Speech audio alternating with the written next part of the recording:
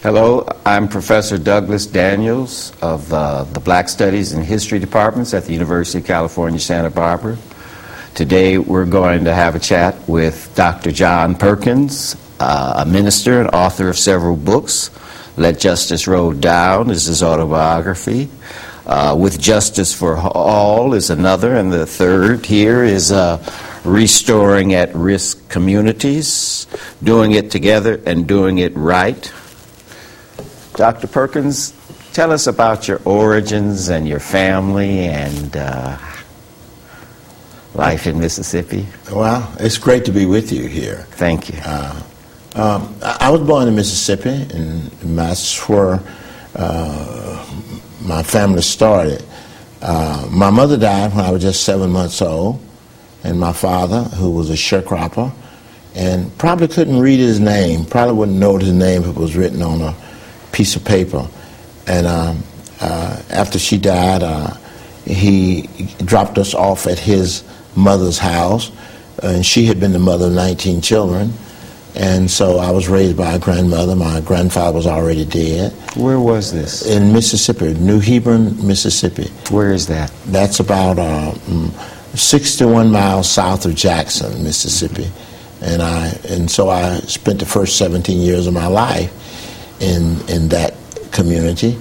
I dropped out of school when I was somewhere between the 3rd and the 5th grade.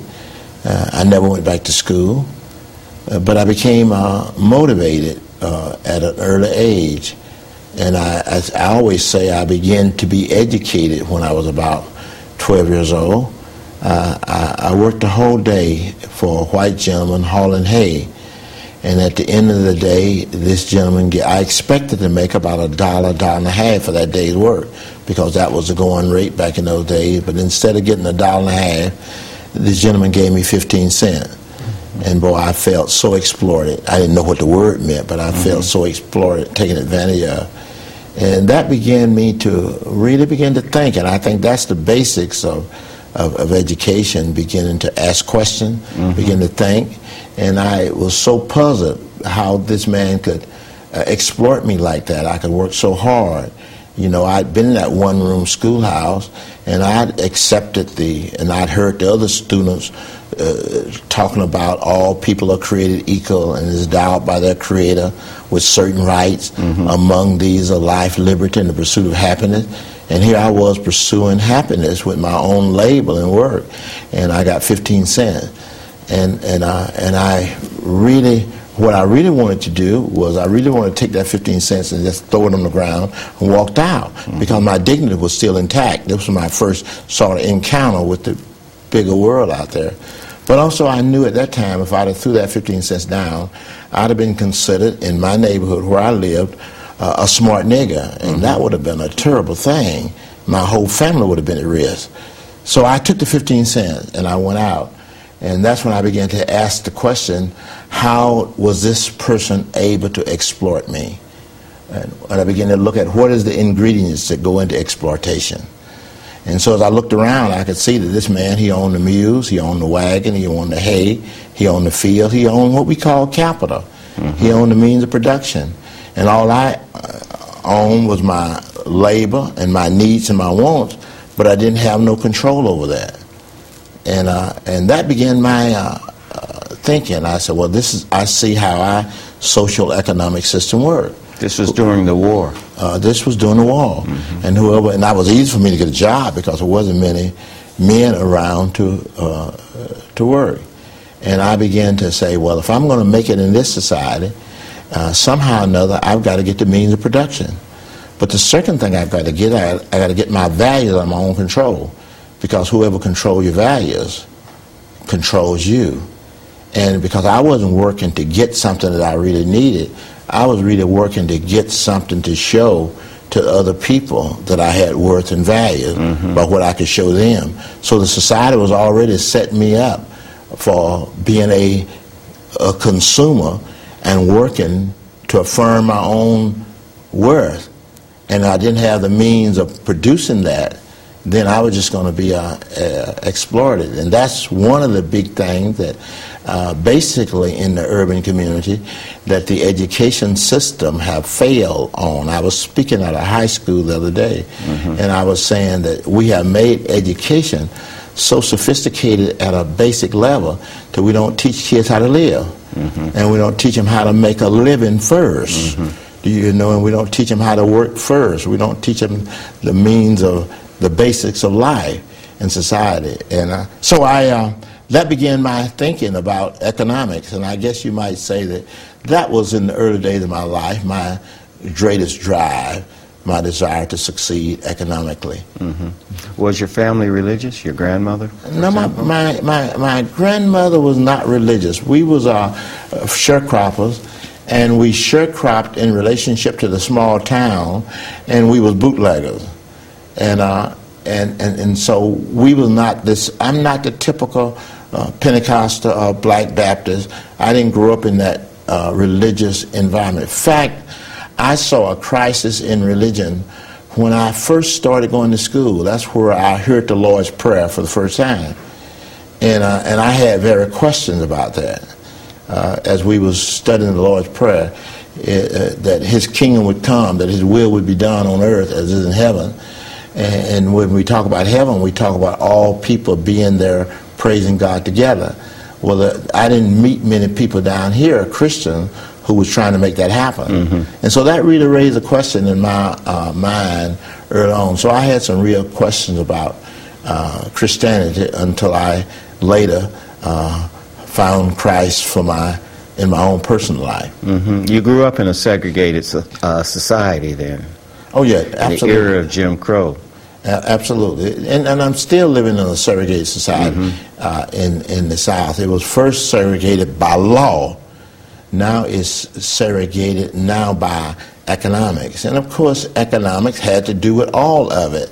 In fact, that would be the basis of my talk tonight. Would be on racial justice, and one of the things I'm going to say tonight that basically justice is an economic issue. It's understanding who owns the earth and how we manage the earth and how do we distribute the resources of the earth. And education ought to be that way by which we are able to more equitable distribute those resources. How did you learn that in Mississippi when you were growing up? I mean, were there some specific incidents that were like the 15 cents turning points? That was a turning point. I think that was a turning point in my life, and that's when I began to try to get some control of my own life, my own values, and then recognize the fact that I had to build some kind of an asset in terms of, I used to like, it's an old slogan, but I still like it. I think it was a Merrill Lynch slogan. Your capital can work for you, can take care of it. It can take care of you, but it can't take care of itself. You got to learn how to both get it and manage it, and that's where education has absolutely failed in the urban and Black community of our nation. It has failed to teach the basic skills of life, and it has failed us in terms of how to buy those things that has value, that we can get to work with us and for us in our society. That's the damage, and so that's what makes drugs and crime, and it's a crisis in our community, and so it's a crisis of education. In reality, I used to be. It was hard for me to acknowledge that because I had so little education. And then when you have so little public education, you're always struggling with that. And so it was very difficult for me then to say it was and I've been fortunate, but it was hard for me then to see that education was the main failure in our society. But as I get older now and look back, I see that we failed. I mean, I think it's the family, it's the neighborhood and the environment is responsible for we our brother's keeper, and that education ought to be the way to affirm the dignity of people. Why did you leave Mississippi? Well, I left Mississippi after I always wanted to leave. I guess you'd say anybody that was my age in Mississippi, they had in their mind to leave. So they always wanted to leave. What was the opportunity that brought me out is when my brother was killed on a racial incident after he had served in World War II. He came home and he was shot and killed by the town marshal in my town. And that was the basis for me leaving Mississippi. What were the circumstances of the marshal? Well, it's a big story. I think I have it in 7 of my book. He was at a theater, and we was on there in the line to go up in the balcony, and the marshal there was really during World War II was a real difficult time in the South because the young blacks was going into the military and coming back and was going to Germany and other places fighting, and they came back, and it was very difficult for that group of people to readjust back to that old segregated system. Like Medgar Evers. Right. And so when he was in line talking to his girlfriend there, and of course they must have been talking loud, and the policeman came up behind him and hit him and told him to be quiet, and he just sort of turned around and dropped the club from the policeman, and he shot him. And of course that was the end of that. It had no other meaning. And so no trial or anything like that, no hearing. No, nothing like that. It was never a thought of that. Right? You see, you have to keep in mind there was never a white man ever convicted of a bodily harm to a black person until 1966, and that was when the killing of Vernon Damon, and because the Mississippi murder is a state law, and that no state jury grand jury would ever convict a white person of killing a black person, because it was against the Constitution of Mississippi, because the Constitution of Mississippi said one person, one vote. And so black folk were not person in Mississippi. That's what a lot of folks outside of Mississippi, they think that we was voting and the voters' right and all of that was to elect the list of the evil, whether he was white or black. That wasn't what it was about.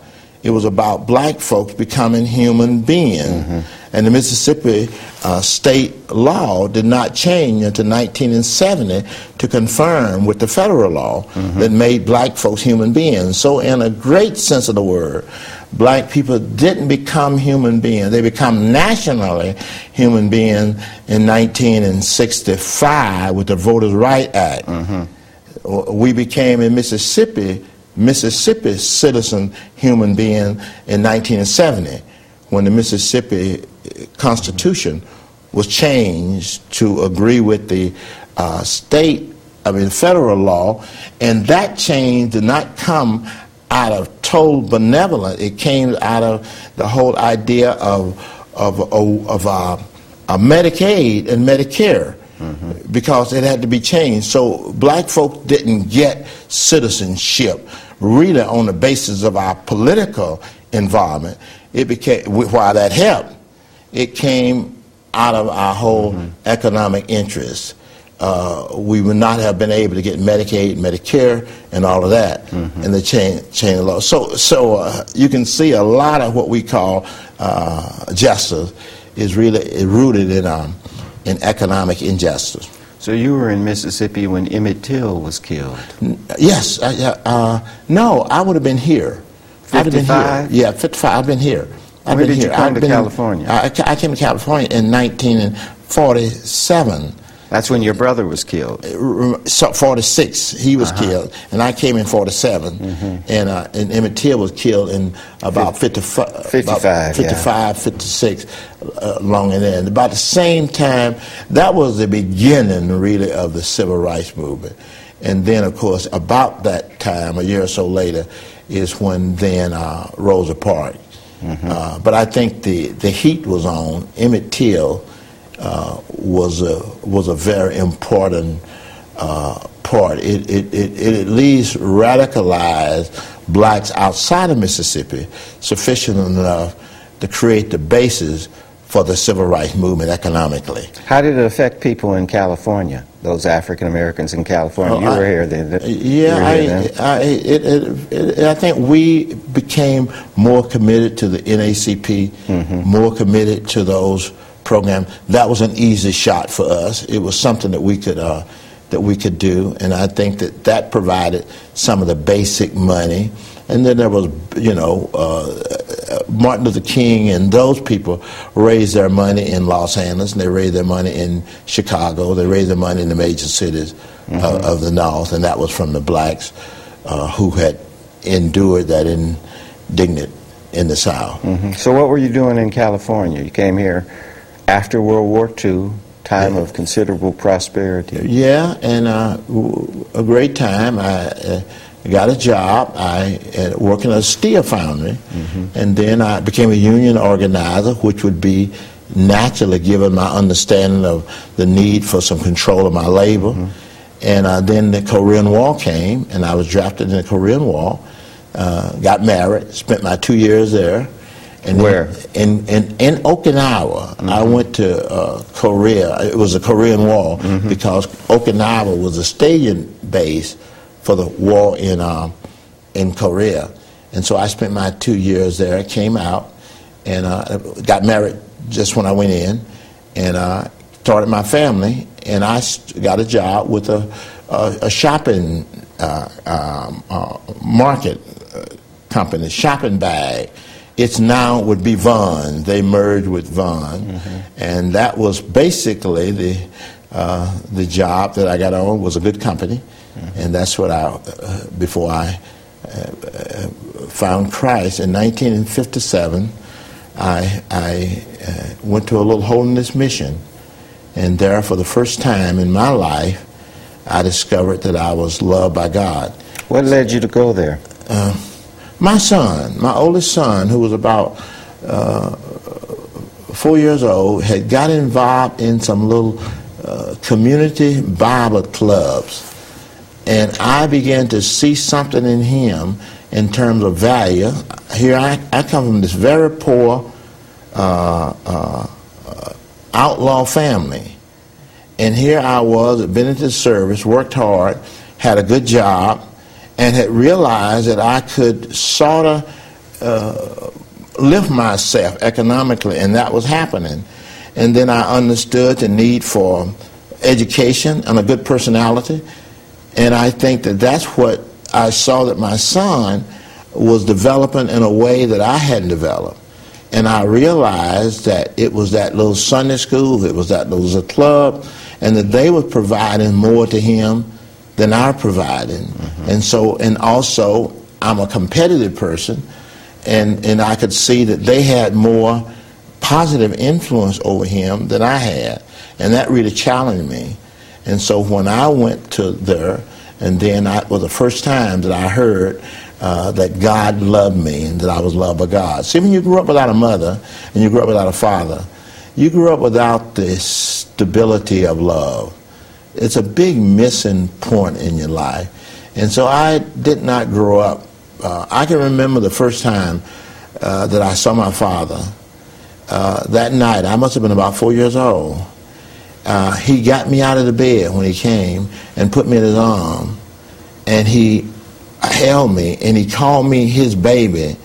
It was sort of almost embarrassing, but it felt good that I belonged to someone. And then, of course, the next day he left. But he planted within me the idea that maybe I was loved, but I hadn't had that experience. And then I had my children, and I loved them, but I didn't feel deeply loved. And then when I heard that God loved me and that I was okay, that God loved me and that he would forgive me for my sin, and that was a transforming idea in my life. I think knowing that one is loved is the most powerful element, and I see that in raising my 8 children. And I think the children have a greater struggle for the love of their father than anything else. I think that to be loved and drawn by a father is the greatest power I find that for my girls. I find that for my boys. And it is that power have to be used very creatively, in life, because it's such a tender. They're so tender with it, and they can feel so rejected by a father. The saddest look that I've ever seen on a child's face at a little school. I asked that boy, and I was just trying to create some conversation with him. I asked him about his father. What is your father's name? And he said to me, I don't know my father.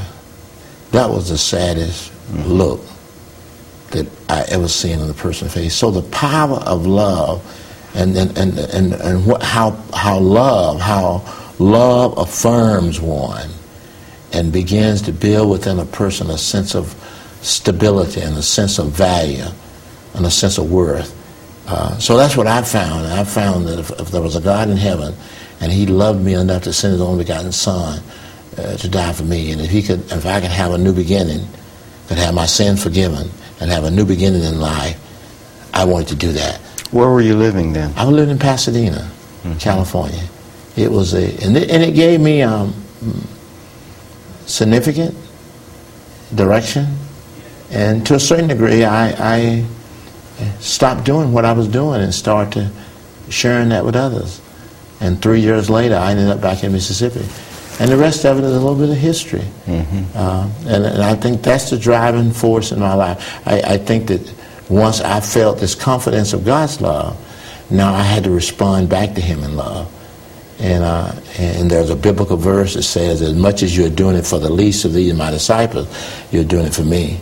So I felt like that I had to go out and do something meaningful to help society. What did you do?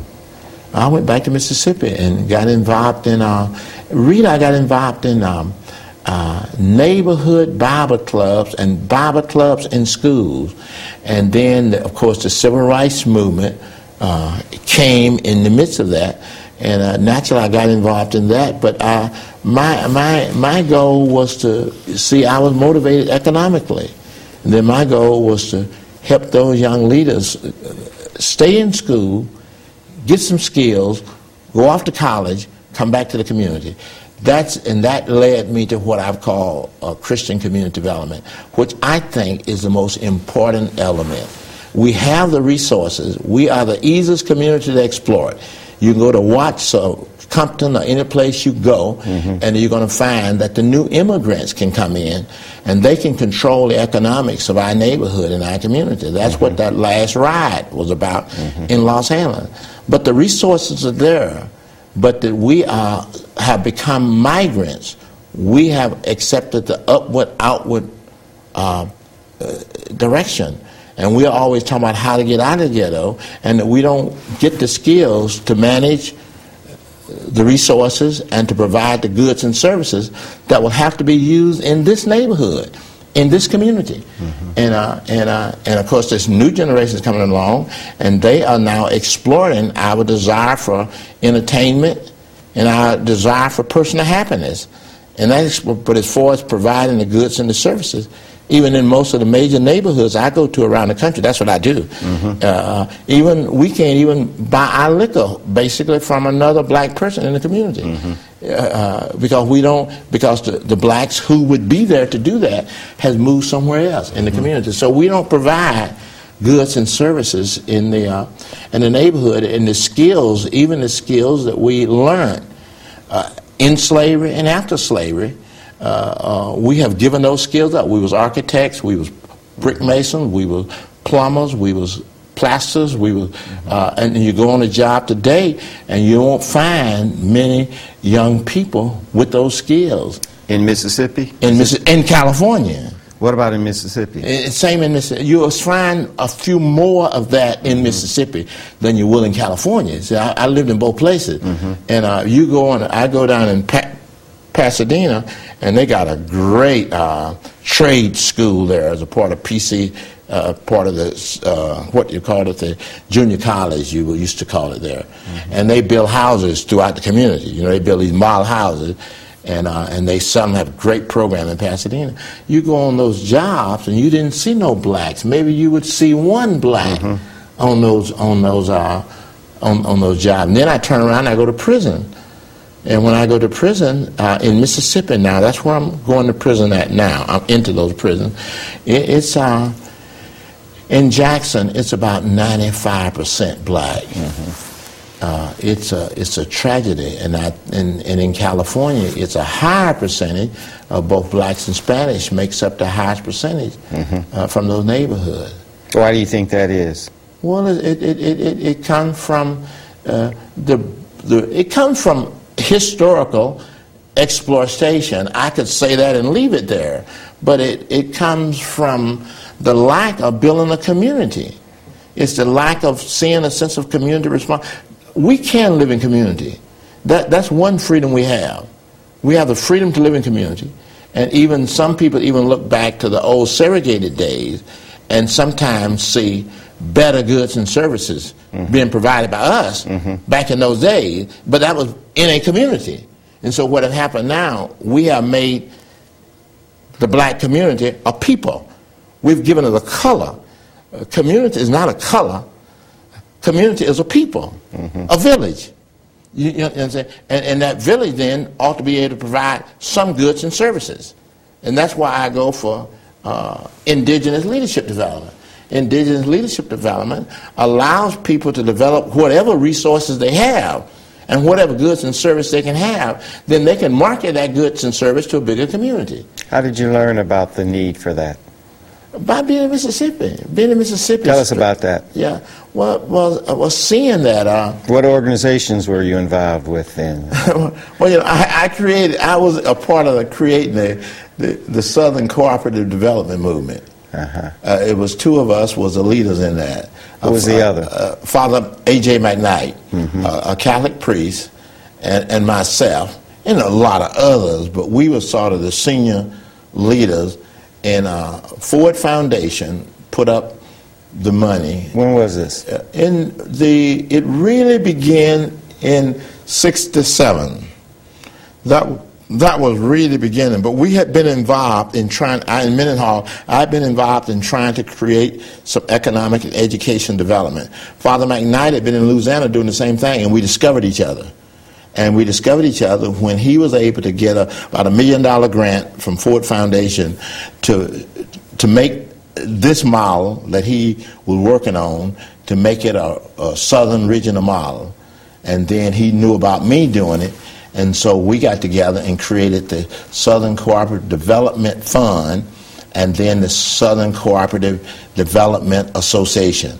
And you would put them in the fund, provide the loans and the grant, and the association brought people together. And what we was trying to do back in those days, what we had as an asset in Mississippi and somewhat in Louisiana, but more so in Mississippi, more blacks own land per capita in Mississippi and some section of Louisiana than any other part of the country. We own millions of acres of land down there, but there were small amounts, plots of land, and we were trying to turn that into truck crops and agriculture, and the cooperative was a way to do that.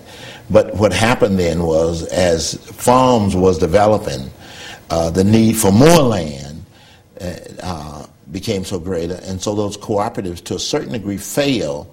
They fail in terms of economic viability, but they didn't fail in terms of economic education. So really I see that, you'll find that in my books, that the people who, as I go throughout Mississippi, the councilmen, the people who are leading, the young lawyers, the lawyer that equalized education, Chambers in Mississippi, fought a case for 28 years to equalize education in Mississippi. He was a part of my What's his name? Chambers, Al Chambers. He fought that case for 28 years to equalize college education in Mississippi. Well, I'm just only saying. Was he a lawyer? He was a lawyer. He was a lawyer, yeah. So I met him when he was in junior college. He was a part of my Bible study. What I'm really saying here is that what the cooperative movement brought economic reality, and I sort of integrated economics and social uplift and political expansion. I organized all that together within my faith, and we've come to call that today holistic Christian community development, which is really the term for a more healthy view of the church, that we see the whole person, and that we not only try to make that person a Christian or religious person, but we try to make that person a person who is doing practical things out of their faith within the neighborhood, within the community. And I think that's what made our movement pretty vital in society. Most of the civil rights movement have turned into a media spectacle by individuals.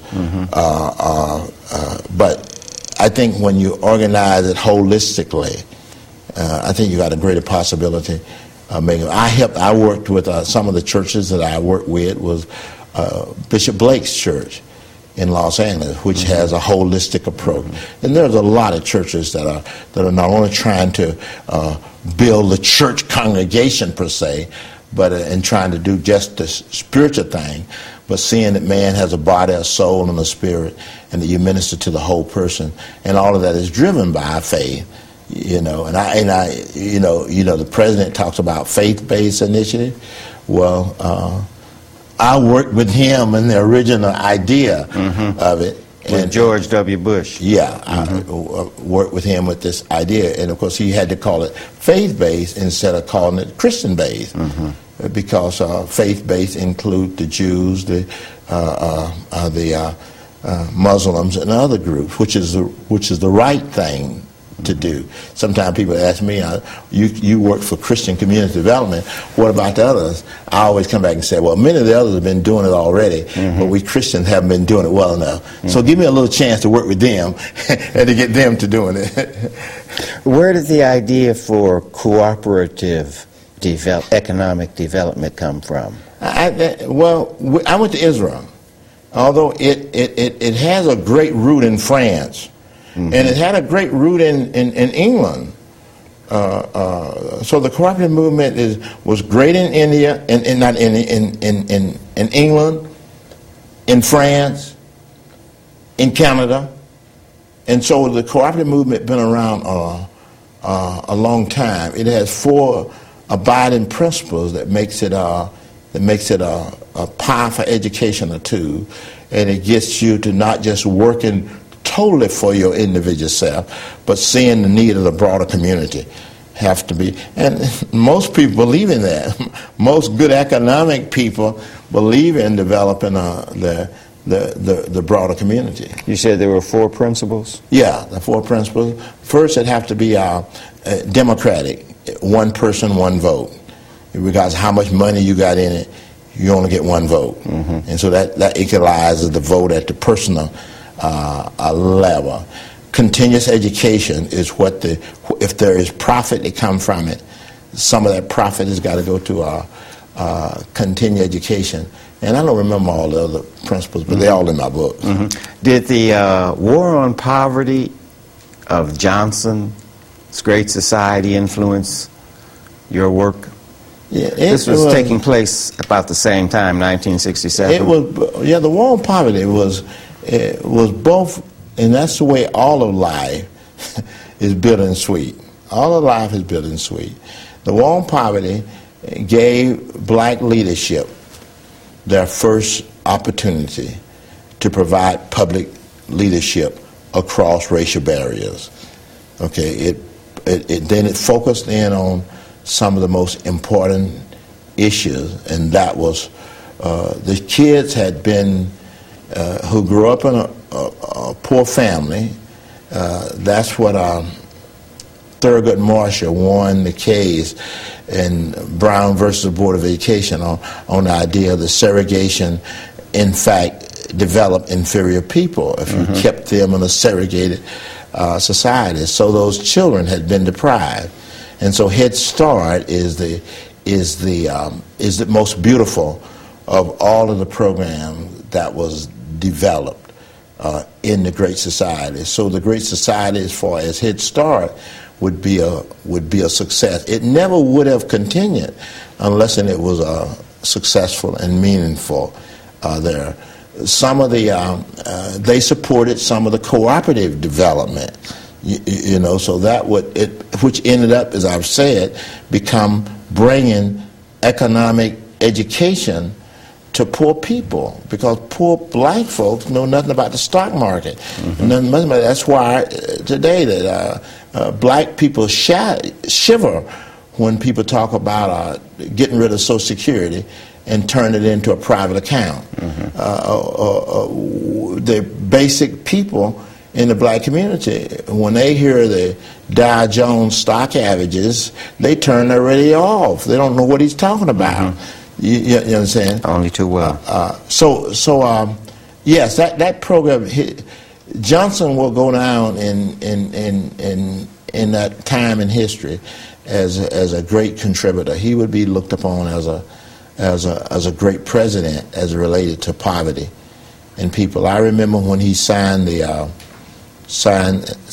poverty bill. He went back to his home in Texas, down near Brownville. Well, when he had graduated from college, he became a school teacher. And he went down there and he was trying to teach those poor Mexican people. And while he learned Spanish and all of that, he felt like such a failure as a school teacher. But he said that when he left there, he said, if I ever succeed in life, I want to do something for these Hispanic people. And so that's where he signed the War on Poverty bill is down there. Then he's also the one who was the author of affirmative action and coined the word. He created the environment for the word to be coined, affirmative action, when he went to Howard University and made that speech. And he used this baseball analogy when he said if a team is playing a game, and don't quote me on the numbers, but he said if the team, if they're in the ninth inning and discover that another team has been cheating, and that team that has been cheating is winning 19-3, and then the referee say, okay, just so to play fair for the rest of the game, he said, you know who's going to continue to dominate the society. And he said, so we got to do something for equality. And that was the beginning of affirmative action, which is now, of course, is a bad word. We have demonized that word. So Johnson played a major role. Of course, we all know his downfall was that Vietnam War is what took him down. The deaths of the civil rights worker Cheney Goodman and of Medgar Evers, they occurred while you were in Mississippi. Oh yeah, they occurred. Medgar Evers was first, and then Cheney and Goodman and Swanner was a spark. That was the enlightenment of outside people to what was going on. Outside. I mean, outside of Mississippi. Mississippi was, the black people Cox, in Mississippi knew. Yeah, wrote a book that's called Mississippi: The Closed Society, and it was Silverman, I think. Silverman, yeah. And it was talk about what kind of those three Sir Rice's death was a breaking the cracks that broke that began to allow it to come out. They came into Mississippi. J. Edgar Hoover came to Mississippi, opened the first FBI office in Mississippi. They started looking for the civil rights workers. And they was getting outside of the target area, and they found 11 black bodies in rivers. And that wasn't what they were looking for. They stopped that. Murdered. Yeah, murdered, tied with chain. That wasn't what they were looking for. They were looking for those two Jewish boys white boys that had been killed in the society. That began to let people know. And so Mississippi Burning is a reflection of that movie that's called Mississippi Burning. That was a crucial time. And of course the crossing of the bridge in Selma. I remember that I worked for Bridge. Was it the Pettis? Pettis Bridge. I remember that I was in Mississippi, you might say as a missionary, working. I came back, the company that I worked for, I knew the president, multi-million-dollar company. What company? Shopping Bag at that time. Okay. It's now Vaughn. Yeah, okay. And I remember that, and he would give money to help me back in Mississippi, the owner of that company. And I remember I come back to see him like right after those after the crossing the bridge, and went into his office, and he pulled out, it was Time of Life magazine with the pictures of dogs on the front page, and he throwed it down on the table, and he said, "This has got to stop." Now, he was a white millionaire in California, was outraged by that. So I think that lifted that brought the moral values on our side of the civil rights movement, and that was the beginning of the win of the civil rights movement. Mm-hmm. Good people, white and black, at this point began to see that it was a scar upon our nation to continue with that. And of course, Johnson is a guy who then was a Southerner. He's the one who convinced those Southern leaders. That's a story within itself, how he convinced Russell and all those other people to go with him with the civil rights movement. He said it, you either go with me, don't go against me, you know. And that was the beginning. So that was the moral power that launched the civil rights movement. Tell us about your work in California. You said you were in a union at one time. Yeah, well, that's when I was working for my company. And that was I was in a union when I first came out here, working in the steelworker union. And then when I went back to my own company, and when I went to the shopping bag company, the one I was just telling you about, they was a company much like, eventually like the Ford Motor Company. You know, the union they broke Ford Motor Company and made it a good company. You know what I'm saying? They resisted the union original. Ford did. But then finally, Ford became the most benevolent company to the union in America. My company, and this man who owned my company was from Kentucky, and he had been a union worker, and his company was more of a profit-sharing company. So while me being in the union there didn't have much meaning, it had meaning, but it didn't have much meaning because we had that was a good company. It was like a model for what you did later in Mississippi. Right. And this gentleman, he supported my ministry up until he died. You spoke of in a high school recently, you said. Tell me about that.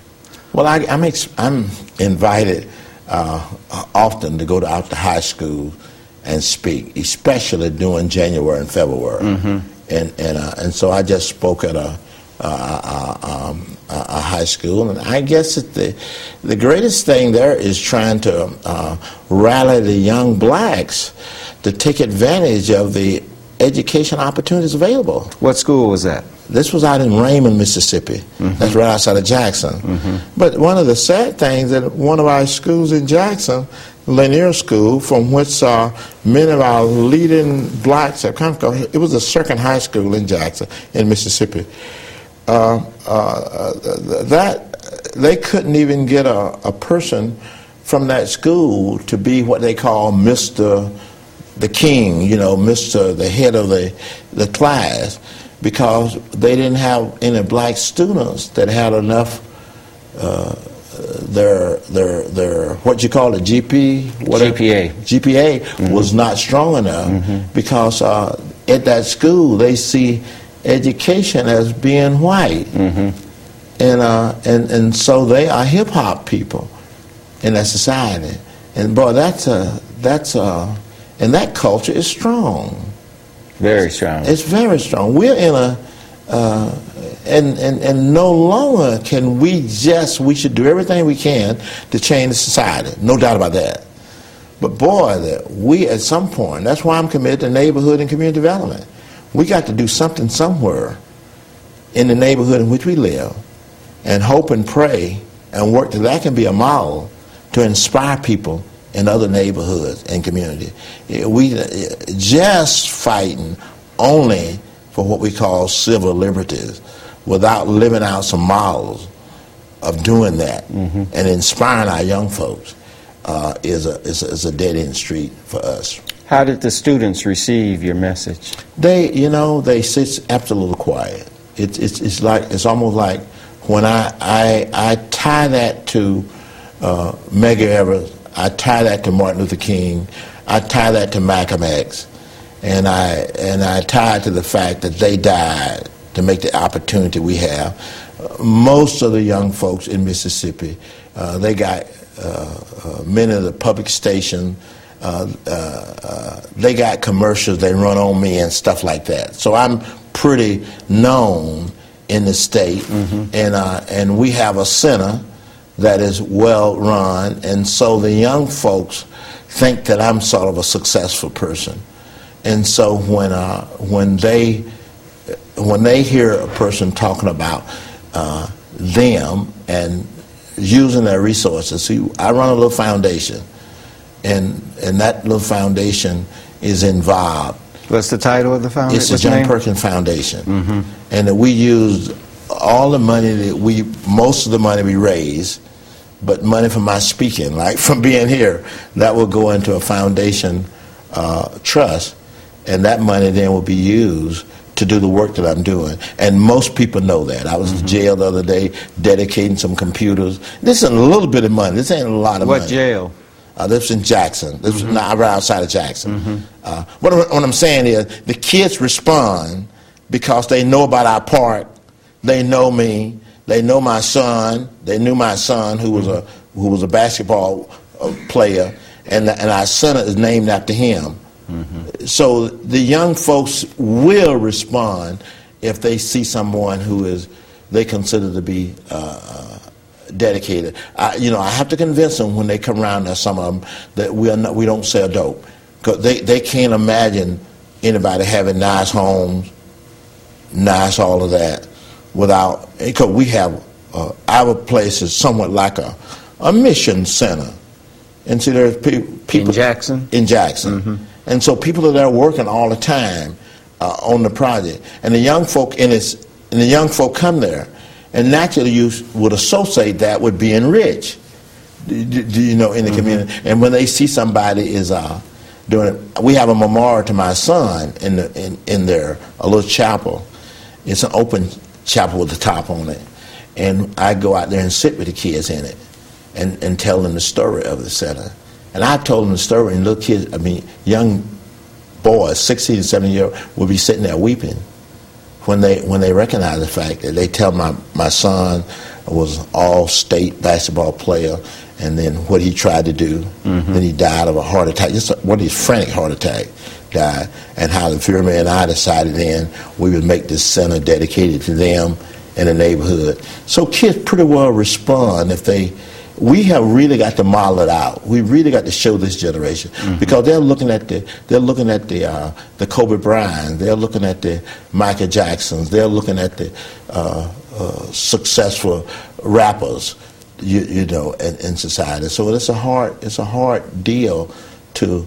That's why it's so important living in that neighborhood, being there with those kids in the community is so crucial. Tell us about your work in Los Angeles. You said you were working with Reverend Blake. Well, we run something we call the Christian Community Development Association, and that we then, when communities who are using their faith as the basis of neighborhood and development, parish development, they join our association.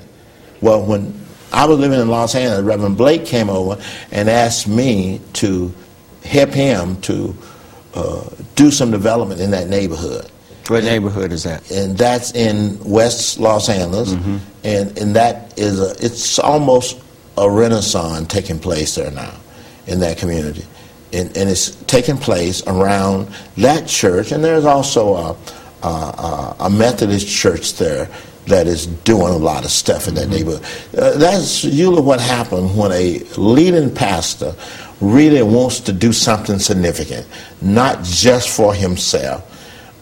Then other churches will begin, those who are concerned will begin to pick up that method. And so you do have, I would say, the strongest development that is happening in the urban community of America today is somehow connected to strong and powerful churches within the community.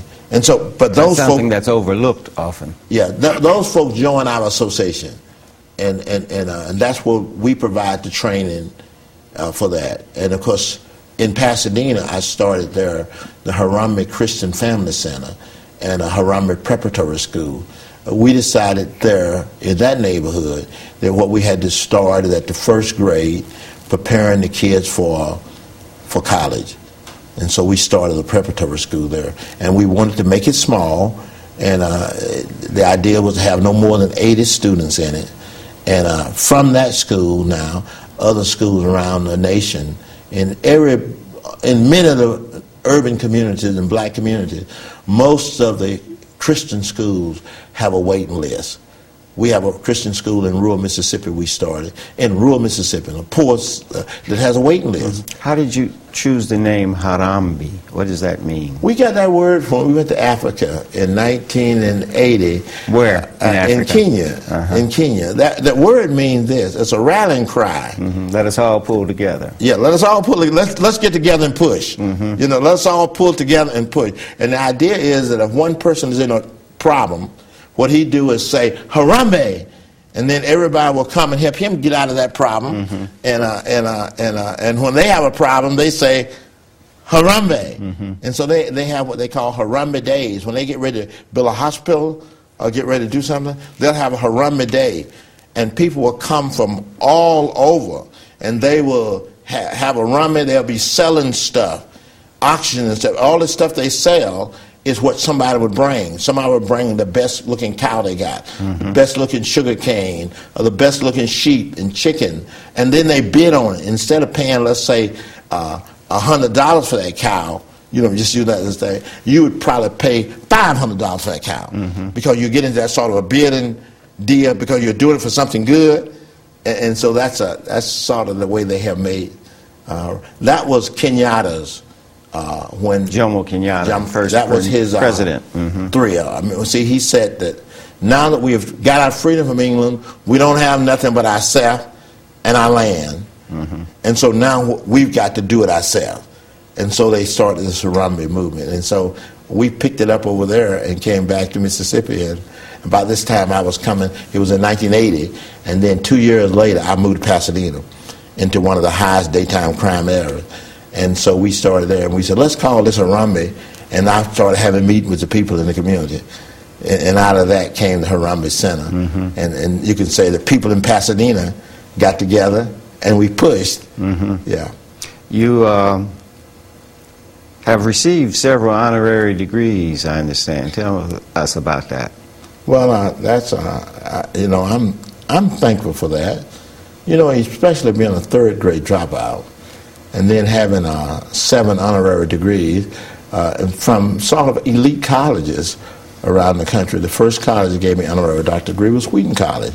Wheaton College had originally been an emancipation college. You know what they call it? Well, it was a college. What do they call it?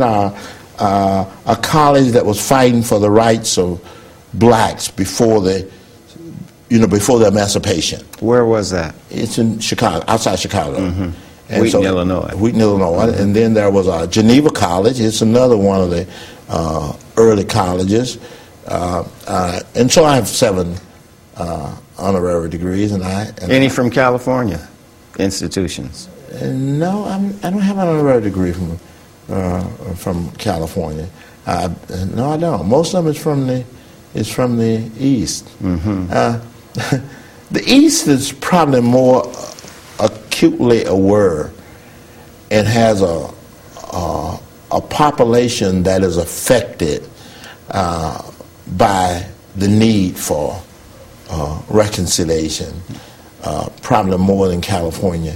Now, if you ask me who are the best people in America, I would say what I have found them in Minnesota, Oregon, Washington, and California.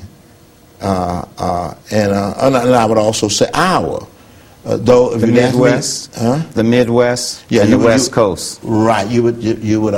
So California people don't have a lot of time. I'm talking about white folks and other people to think about racism. They don't think about it in society, and they don't play it as a game. They don't necessarily play it as a game. In the South, it's a part of the game, and the people can feel it more severely in the East than they can out here in California. And California has so much resources. You know, and California is just a wonderful... 7th richest nation, I believe. Right. It's a wonderful... I can say nothing. You know, in Pasadena, I wasn't born in Pasadena, but I lived there for 14 years. And they selected me as one of the most important blacks that ever lived in Pasadena. And they selected 10 people. And Jackie Robinson and others. Mac Robinson. Yeah, and all of those people from that town. And I was selected as one of those. When was this? This was 10 years ago or so. Yeah, and that was a real honor. They had a display in the museum. You know, Pasadena got some outstanding museum. Yeah, so Pasadena is a wonderful town, and so I love California. It's been good to me. So you're going to be speaking tonight? I'm going to be speaking tonight, and it's a real privilege. I'm going to be speaking on racial justice and whether or not we have arrived yet. And I'm going to be answering that question. Well, thank you very much, Dr. Perkins. I really appreciate having this opportunity to talk with you and get to know you better, learn what you've been doing. Thank you.